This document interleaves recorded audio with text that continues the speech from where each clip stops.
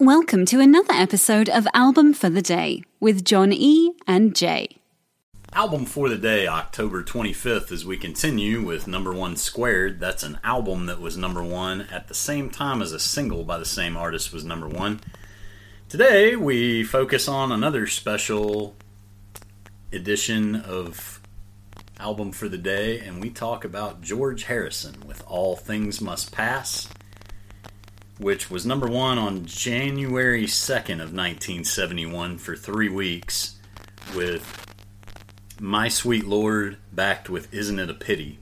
It was recorded May of 1970 through October of 1970 at EMI, Trident, and Apple Studios in London. Released November 27th of 1970 on Apple Records as a triple album. And since they just released a 50th anniversary edition on August the 6th, I'm just going to say, turned 50 this year. Remember last year doesn't count. Yeah, exactly. It spent 7 weeks at number one in the U.S., 8 weeks at number one in the U.K. It is certified 6 times platinum in the U.S. And keep in mind, this is a triple album. Yeah, that's almost unheard of. But when you think about how it reflects the influence of what George was doing with Dylan, the band, Delaney and Bonnie and Friends, Billy Preston, from 68 to 70, his growth beyond supporting John Lennon and Paul McCartney kind of introduces his signature slide guitar sound and the spiritual themes that would continue for the rest of his solo career. Oh, yeah. Well, and, I mean, the people he had play on this were, I mean, this is his first record after the Beatles, you know? And so, not only was it an artistic explosion, because this is a dude who's in a band with Lennon and McCartney. If he got 3 songs on a Beatles album, I don't think he ever got 3. I don't think he ever got 3, but 2. Imagine having pushing it, George. Yeah, imagine being in the biggest band in the world, but you can't give your creative direction when you are one of the.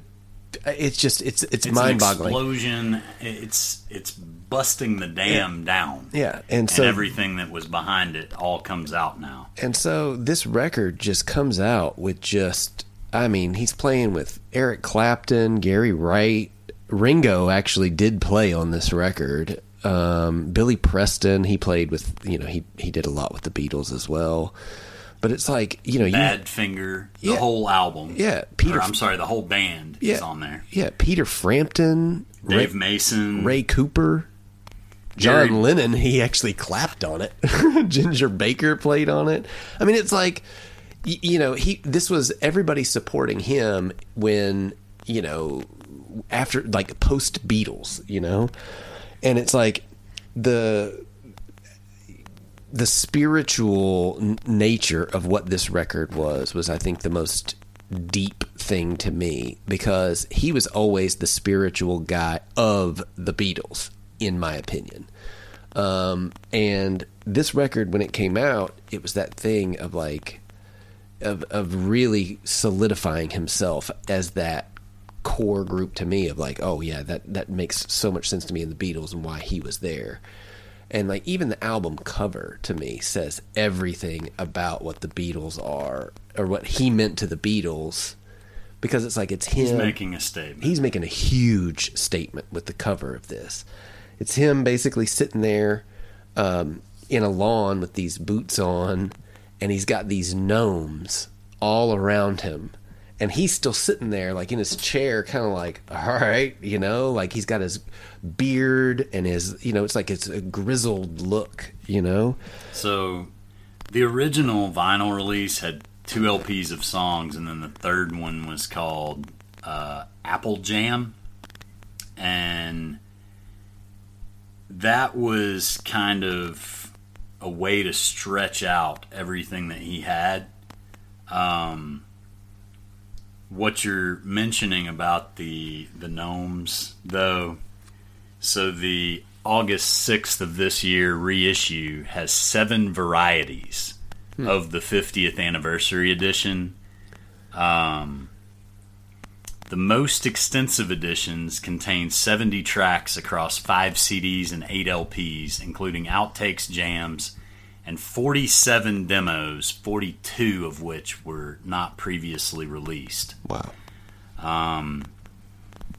And there's a scrapbook containing archival notes and a track-by-track annotation curated by Olivia Harrison.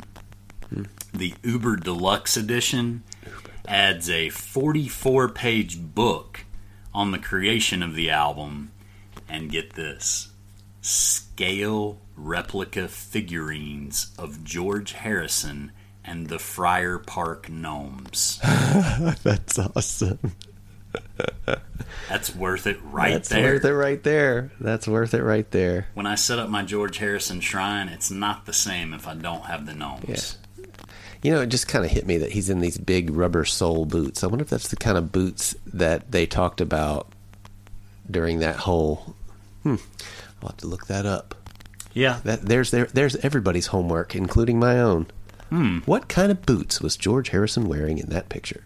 Well, going back to things that contribute to a quality record, I mean, we just listed off everybody that played on here. Oh, gosh, yeah. And I think in addition to that, another thing that goes back to what I was saying about quality cover, I'll even go more specific and say if you have a quality Dylan cover on your album, you're punching for the top. Yeah. And he co-wrote I'd Have You Anytime with Bob, and he covered If Not For You, which actually came out on October 7th of 70 on Dylan's New Morning. So they were kind of both contemporary, but there was a bunch of controversy and speculation when people found out that Bob Dylan and George Harrison were doing stuff in the recording studio together, and everyone speculated that George was going to become a part of the band. And I think he was such a successful artist. He didn't have a need for it. I think that he was such an independent, and I think Dylan was in the same.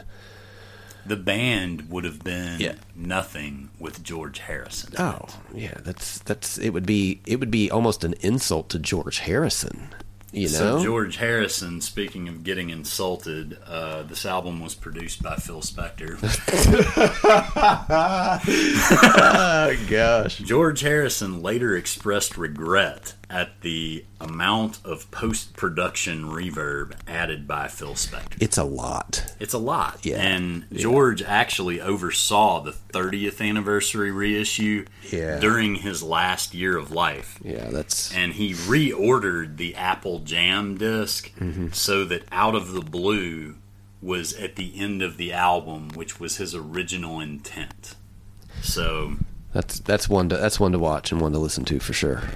And the Apple Jam disc is actually known widely as a document for the official formation of Derek and the Dominoes, because all of them were there. Yeah, that's right. what they were doing. That's why they were there. It was nominated but didn't win Album of the Year and Record of the Year for My Sweet Lord in 1972, but All Things Must Pass received the Grammy Hall of Fame Award in 2014. Go figure.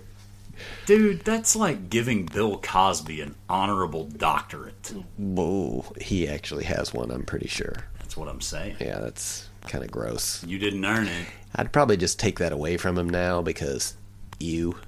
Yeah.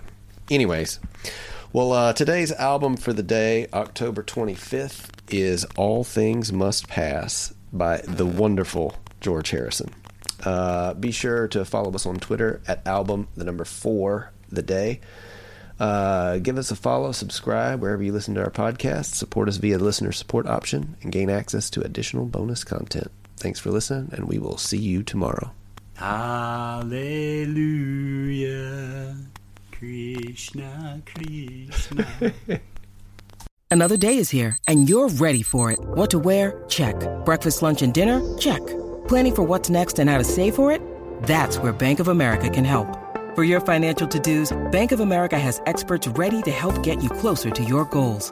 Get started at one of our local financial centers or 24/7 in our mobile banking app. Find a location near you at bankofamerica.com/talktous. What would you like the power to do? Mobile banking requires downloading the app and is only available for select devices. Message and data rates may apply. Bank of America NA, member FDIC. If you're listening on Spotify, after starting the podcast, you can search for the album, use the 3 dots, and hit add to queue. Now the album will start as soon as the episode ends. Woohoo!